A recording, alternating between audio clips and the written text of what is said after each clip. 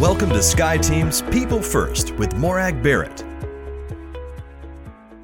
Dr. Wayne Baker is Robert P. Tomei, Professor of Business Administration and Professor of Management and Organizations at the University of Michigan, Ross School of Business. He's also Professor of Sociology at the University of Michigan and Faculty Associate at the Institute for Social Research. He currently serves as Faculty Director of the Center for Positive Organizations. His teaching and research focus on social capital, social networks, generosity, positive organizational scholarship, and values, and has published numerous scholarly articles and 4 books.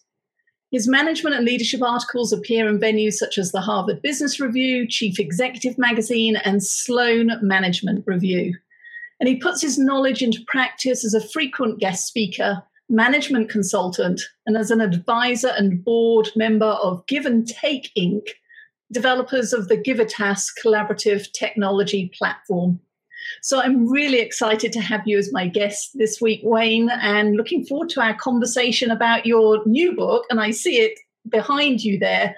All you have to do is ask. So welcome. Well, thank you. I'm glad to be here. Well, it's interesting. I love the title.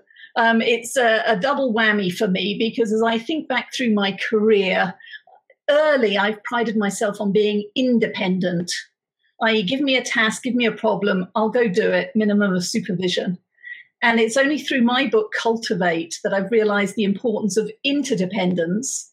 And of course, everything that you talk about in your book, all you have to do is ask, is all built on that idea of we are connected. And if I don't ask for help, if I don't seek input, then my success, our success is slowing down.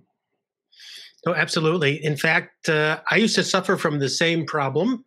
Then I realized that I could do a much better job, make better decisions, and be a lot more effective and even more creative by asking for input from other people.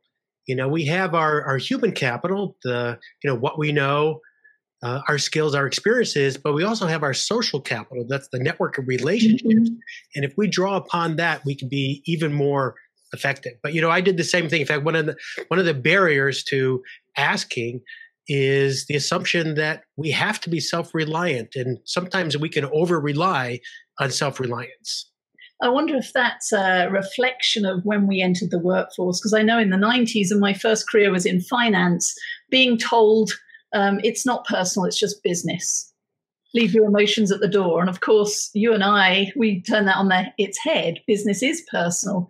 So what was the epiphany for you that made you realize that the relationship capital is as important as the transactional capital in business?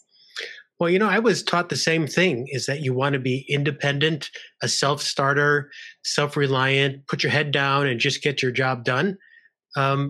But it was getting desperate, getting stuck, not able to work through some problems that, I really felt like, okay, I got so desperate, I needed to ask for help in some things. And then I discovered that most people were very generous and they would offer help and assistance, and it reduced my stress level, and I got, much better results. Okay. Can you give me an example of the personal and professional cost of not asking for help? Okay. So if you think about performance as a function of those two things, what we know, our human capital and our social capital, it's like trying to wrestle with one arm behind your back. If you're only going to use one of them, use your human capital. So you really need to have both to be effective. Think about, an organization like IDEO, well known for its creativity. It has a robust culture of generosity and reciprocity. There it's a rule that as soon as you get stuck on something, you need to stop, get a bunch of designers, and have a little huddle and ask them for some input. They discovered that's a much faster way to problem solving and being creative. And I said, okay, well, maybe that's the case in creative design, but what about other fields? Well, I know an economic consulting firm. So these are all PhD economists, and they tend to be very independent, work entirely on their own. But when a new PhD is hired, they'll have a discussion with the principals, and the principals will say, we don't want you to work for more than 20 minutes on a problem by yourself. If you're stuck after 20 minutes, we want you to reach out and consult one of the other economists. And so they make it an organizational norm to really tap into the collective intelligence, the collective knowledge of all the people in the firm. I love that because it's making the implicit explicit. Here are the rules of engagement in this organization. No more than 20 minutes of what could I, what should I don't know what to do before you go ask, versus in many organizations, we'll just keep banging away at it for weeks and months because of whatever's holding us back from asking for help. So what are those internal drivers then that stop us asking? Well, one we've already mentioned, which is the feeling that we have to be self-reliant. We can over-rely on that. Another very common one is that people are worried or fear that they'll appear to be incompetent, unable to do their jobs, weak, uninformed, ignorant. But here, research is really helpful for updating that belief. The research now shows that as long as you make a thoughtful, intelligent request, people will think you are more competent, not less. So there, the research is really helpful to say that. I mean, that's liberating to say, as long as I make a thoughtful request and I really think this through and ask for it in a powerful way, people will think I'm more competent, not less. Say one other common barrier I could point out is that we often underestimate other people's willingness and ability to help. And there's a number of very ingenious studies that have been done, including one that involved asking participants to go into the streets of New York City and ask a stranger to borrow a cell phone. Okay. What happened?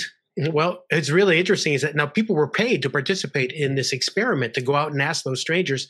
When they learned what the experiment was about, some of them just dropped out of the study because the mere thought of approaching a stranger and asking for a cell phone was just too much. Mm-hmm. But a number of people did sign up and they did go through with it. And before they went out, the researchers asked them to estimate how many people do you think you'll have to approach before you get your first cell phone? 5 people, 10 people, you'll never get it. Well, what they found, to their surprise, was that it was the first or the second person on average that gave them a phone. And all they could say was, I'd like to borrow your cell phone to make a call. They couldn't tell a sob story or explain why. That's all they could say. And even in New York City, people would respond. I love that. So you talked there about making a thoughtful request. What makes a request thoughtful? Well, first, it takes some planning and some preparation. Now, that may need more than a few minutes, but you really got to think about what is the goal? What is the objective? What am I trying to achieve? In fact, I know some people will start every morning and will say, okay, what are my goals for today? What am I trying to achieve today? Once you've got that in mind, you can say, all right, well, what's a resource that I need that's going to help me to achieve that goal? Maybe it's I need advice. Maybe I need to talk to an expert. I need a referral. I need my boss to sponsor me, whatever it might be. It could be a whole variety of different things. But you've got the goal in mind. You've got the resource that you need. And then you need to formulate the request for that resource using what I call SMART criteria. Okay. So SMART criteria are different than SMART criteria for goals. Mm-hmm. So the S is for specific. Yeah. And you want to ask for something very specific. This has to do with the way in which the human memory works. So if I ask for something very specific, it will trigger people's memories of what they know and who they know. Those are the 2 ways you can help. Okay. I can help you, or if I can't help you, I can tap my network and find someone who can help. It's only a specific request that triggers those memories. The M, now this is really different from the M for SMART goals, which is measurable, and measurability is nice, but here it's meaningful. It's the why of the request. And it's surprising, but a lot of people will leave that out. They'll just assume that other people know that it's important and meaningful because they're making the request. You should never assume that. You need to explain why this is an important request. What's the meaningful part of this request? Okay. And then A is for action. You're asking for something to be done. So stating a goal is not a request, or that goal is a destination. A request is something that helps you move towards that goal. So you ask for something to be done, like a referral or some time to sit down and get advice or input, whatever it might be. The R is for strategically realistic. So I encourage people to make big requests, stretch requests, small requests, as long as they're real, they're authentic. but it has to be within the realm of possibility. Okay. And finally, the T is for time. There has to be a deadline. And here, a specific deadline is much more motivating than a general deadline. If I say, sometime by the end of this year, that won't motivate people to respond. But if I say, look, I really need it by the end of this month, and here's why, that will motivate people to respond. All right. So you taught specific, meaningful action, strategically relevant, and time. That makes for a smart and thoughtful request. So do you find people tend to go all in and go big or go home? Or do they find it easier to make the small requests, like, may I borrow your cell phone? Which one of the spectrum do people start? Yeah, it's a good question. Every now and then people will go for the big one. But in my experience, using a lot of the tools that I write about in my book, what I found is that people will try a safe request first. Mm-hmm. Something that's not too risky, where they don't feel vulnerable, and see what happens. And then when they get a favorable response, and almost everyone does, they'll be willing to take a bigger risk the next time. But it also depends on the context in which the request is made. So if you're using some of these tools that are for teams, where the rules of our engagement is that everyone needs to make a request in the stand-up that we do. Let's say that it could be a face-to-face stand-up, Mm-hmm. or it could be a virtual stand-up that's done through Zoom. I've done them both ways. In fact, lately I've been doing them through Zoom. It'll be 20 people at our Center for Positive Organizations who would normally be meeting face-to-face at 10 a.m. in the morning are now meeting through Zoom, and going through that process, and that everyone's required to say, here's what I worked on yesterday, here's what I'm working on today, and here's something that I need. Here's a request I'd like to make. If you know that everyone is going to make requests, then it normalizes the process. It's a lot harder if, okay, we're going to put the spotlight on you. You make a request while all of us sit back, we're safe, and we're going to watch you, make that request. But if you know that everyone is going to do it, it's psychologically safe to do so. So are there ground rules for that engagement, as along with everybody's going to ask for something, but how do you remove the perceived or misperceived risk of judgment? Or what if people can't help? How do you make that an inclusive process? Yeah, so there's a couple of elements to the question that you asked. So one is, what if people can't help? In the team or group tools, you don't target any particular person. You make the request to the entire group. Mm-hmm. So you mentioned in the introduction, the Givitas platform, which is a digital platform for making requests and giving help. You broadcast your request to the entire group or the community that you're a member of. You don't identify any particular person. That's part of the power of it, because you never know what people know or who they know until you ask. And a lot of times, the person who you thought would be the one who would answer with the great response, it's actually somebody else who says, I don't have the answer, but I know someone who does. Someone who's not a member of our community, and I'm going to tap my network and make an introduction, and it's amazing what can happen. It is. First of all, no one's being put on the spot. It's a request out to the group. People respond afterwards if they're able to do so. So no one's really, embarrassed if they're not able to respond.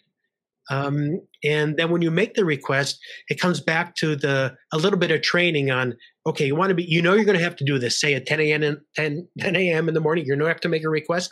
So give it a little thought ahead of time. Is what are you going to ask for? Why are you going to ask? Use the SMART criteria. Be succinct when you make that request.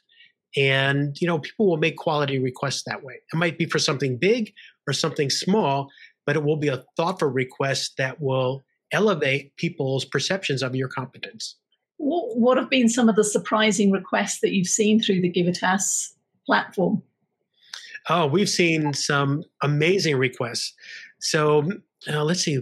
Here's one I could think of. There was a senior engineer in one of the large auto companies who was struggling with this complex metallurgical problem. Mm-hmm. He described it. I had no idea what he was talking about, but other people did. Help came from a seemingly very unlikely source, which was a 22-year-old admin who had just been hired by the firm. Wow. Turns out her father was the world's expert in that particular problem. Her father had just retired, so he had a lot of time on his hands. And his wife was encouraging him to spend more time outside of the home. It's funny how that works, a little encouragement. But I love that. And it goes back to you're only ever one conversation away from either realizing your dreams or getting one step closer to it. But when we hold back, we never find out these hidden talents or these connections that are right there, if only, as you described it, if only we asked. That's right. That's right. And when you do ask, you'll be amazed at how generous people are. Almost everyone wants to help. The research shows that people generally feel bad when they can't help. Mm-hmm. If you take that into account, you think that, like, if somebody said no, would you ever go back and ask them for something else? A lot of people would say, oh, no, they said no once, I'm not going back to them again. But the research shows that they're more likely to say yes the second time to a different request because they feel bad they couldn't help you the first time.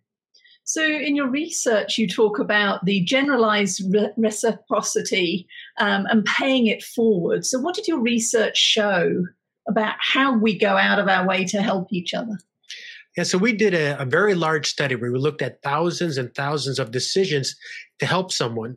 And what we discovered is that there were a couple of factors that came into play.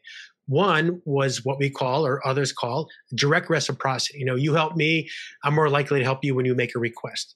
And that was significant, but it wasn't a major motivator, but it was a motivator. Another motivator was, I'm going to help someone who hasn't helped me yet because I know that others are watching what I'm doing and that I'm going to appear to be a generous person to them. It's kind of impression management, and they'll be more likely to help me in the future. So there, it's more of a strategic, maybe even strategic or even enlightened self-interest, but it's really self-interest that drives it. That's a motivator. But the biggest motivator for paying it forward is gratitude for help received. And that was the strongest and the longest lasting effect that we found in this very big study, is that I'm more likely to help somebody who hasn't helped me because I'm so grateful for all the help that I have received from other people. So the more help I've received, the more likely I am to pay it forward and help other people, whether they've helped me or not. Okay. Earlier, you used the phrase psychological safety. What is that, and how does that underpin a culture of reciprocity? So psychological safety is a concept that was developed by Amy Edmondson at Harvard Business School. And she did the pioneering research in this area. And in particular, she was looking at teams. And she said a team that is psychologically safe is one in which it's safe for what she called interpersonal risk-taking. So you could admit a mistake. You could ask for help and assistance without concerns about how people will perceive you. People freely give and get help from one another. And she found that some teams were psychologically safe. Those tended to perform at a much higher level. Other teams are psychologically unsafe, so people wouldn't share information. They wouldn't dare ask for something that they needed. They would hide their mistakes. They'd never admit a mistake. So those teams didn't fare very well. So that's what the concept of psychological safety means. And from a leader's point of view, there are things you can do to elevate the psychological safety of your teams or your groups. So a lot of these group tools that I write about are mechanical in the sense of you don't have to believe it's going to work. You just have to follow the recipe, just follow the steps. And if you follow the steps, and as a team leader, you make sure that people follow those steps, you will be creating a psychologically safer team or group environment. Once you've done that, people will be more likely to make bigger requests the next time, which makes it psychologically safer again. It becomes this, this positive, self-fulfilling cycle. So it's like any muscle, we have to exercise it. So tell me more about this recipe, and what are those first steps that somebody listening to this, what are the first steps they can take to start creating that culture of reciprocity? So we talked earlier about the importance of planning and preparation. And so I write about 3 different methods that are helpful. One is called Quick Start. I'll elaborate that in a moment. The second one is goal articulation. It's a longer exercise. You articulate your goals in various domains and think about the resources that you need and then how you would turn those into effective requests. And then the third is visioning, which takes the longest to do but is the most powerful. It's creating a vivid, detailed narrative of what success looks like for you, say 3 to 5 years out. And if you do that, there'll be a lot of, you're describing what that success is at that time, There's a lot of implicit goals or requests that are in that. And you can kind of work your way backwards. But I'll give you an example from the Quick Start method, and I named it that because we get on very, very quickly. So what it is a series of 5 incomplete sentences. There's 2 blanks in each sentence. Okay. And what you do is you just fill in those 2 blanks. And I've done this with hundreds and hundreds of executives, and it only takes about 10 minutes to do the whole worksheet. And then they have a much clearer idea of what they're trying to accomplish and the resource that they need. And then they can make a request for at least one of those. So here would be an example. I'm currently working on, I'm going to go blank, and I could use help too. So I'm currently working on, and I can use help too. If you fill in those 2 blanks, you have a sense of what you're trying to accomplish and a resource you might need. You could say, one of my biggest challenges is, and I need advice on. There, one of my biggest challenges, and I need advice on whatever it might be. And a third one, there's 5 of these. A third one would be, my biggest hope is, and I would benefit from. So if you filled in those 3 sentences, you'd start getting a pretty concrete idea of what it is that you're trying to accomplish and why, and the kind of resource that you need. And I know people who will do that in some form every morning. They get up, put on the coffee, turn on their computer, and they'll fill that out for every day. Okay, well, what is my biggest challenge today? What is my hope for today? What am I currently working on? And what could what kind of advice do I need? So if you've done that and you've got requests, and so a good leader will encourage people to do that, either using the formal Quick Start method exercise, which takes about 10 minutes in a group, but you've helped people to start thinking about the requests that they want to make. And then when you put people in one of these team or group situations, use a tool like the reciprocity ring, huddles, stand-ups. There's 4 or 5 other ones that I could name, but they're all variations of the same theme, which is that everyone makes a request. That's one of the rules of participation. You've given some thought to that. You've done some planning and some preparation, but you spend most of your time listening to other people and the requests that they make, thinking about how you could help them. And you can help them in one of 2 ways. You've got the resource or the answer, you can share it, or you can tap your network. But help is given afterwards, after the activity is over. So, people have some sense of what they're trying to accomplish and why, the resource that they need. The rules of participation are that you make a request. And then these different methods like the huddle or the stand-up or the reciprocity ring are just different recipes, different series of steps for fulfilling those main parts. I love what you described there, especially the statements with the blanks, because it moves it from a me, I've got to get this done, oh my goodness, I'm still struggling with that, or whatever it might be. It moves from just me to that we focus because of that double-barreled and I could do with help from, because now I'm thinking about who can I reach out to, who on my team, to your point, who in my network might be able to provide answers. And it's putting that and into give and take. I mean, it frustrates me when I see, people say, well, when you're going to networking, you've got to don't talk so much, do a lot of listening. Well, that doesn't work if you're listening and I'm listening, because neither of us are talking then, and it has to be a balance. And so it seems deceptively easy. How do you go about making this sticky then and a habit that comes to all of us? Well, every habit has 2 parts. One is some knowledge or some new insight, and a lot of practice. So the knowledge or the insight could be reading about, the benefits of asking for what you need as an individual, as a team, as an organization. It could be reading about the research and how to overcome the barriers to asking. So that's on the knowledge and education part. But then you need to use a lot of the tools to start putting it into practice. So you start with the Quick Start method to figure out what you're trying to accomplish and why, and then a whole variety of ways or formats in which you can ask for what you need, while you'll try to be that person who is also a generous giver, a helper of other people. So it's those 2 things, a little bit of knowledge and insight to update your beliefs, and then a lot of practice. Wayne, I love it. Thank you. So as we come to the end of our time, just sum up for me, what are you hoping that the people watching and listening are taking away about the book and the concepts of all you have to do is ask? Well, I could trace the origin of this idea all the way back 21 years ago when we first created the reciprocity ring. And back then, I started every event with the same little lecture, the importance of being generous. But what I found was that was rarely the problem. The problem was getting people to ask for what they need. And so I shifted my emphasis, and over the years did a lot more research, collected more tools, et cetera, that focus on the idea that the request is the catalyst to the giving, receiving cycle. And that without a request, there can be no generosity, right? So you want to be what I call a giver requester, someone that is generous, who freely helps other people.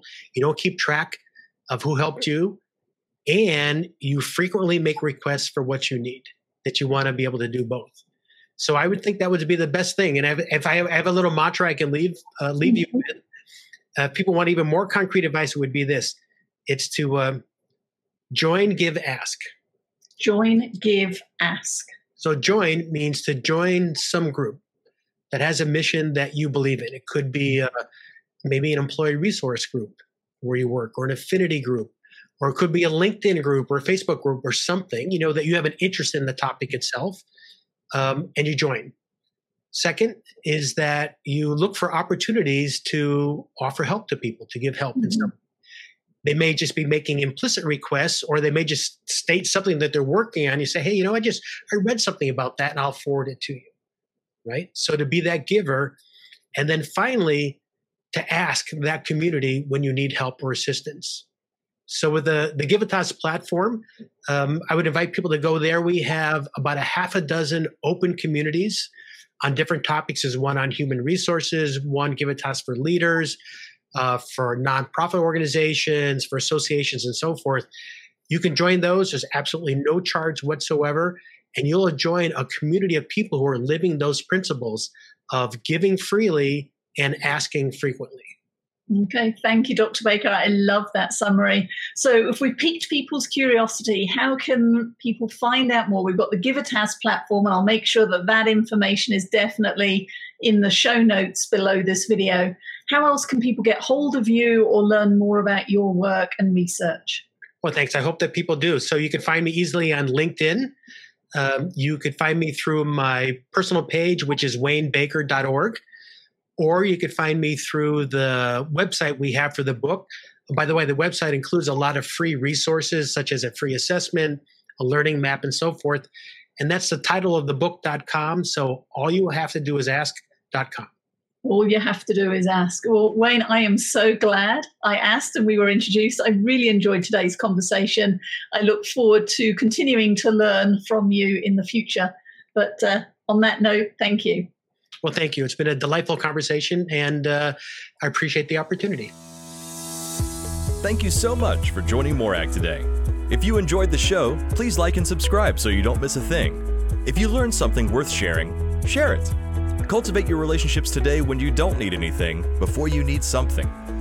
Be sure to follow SkyeTeam and Morag on LinkedIn, Facebook, Twitter, and Instagram. And if you have any ideas about topics we should tackle, interviews we should do, or if you yourself would like to be on the show, drop us a line at info@skyeteam.com. That's SKYE team.com. Thanks again for joining us today, and remember, business is personal and relationships matter. We are your allies.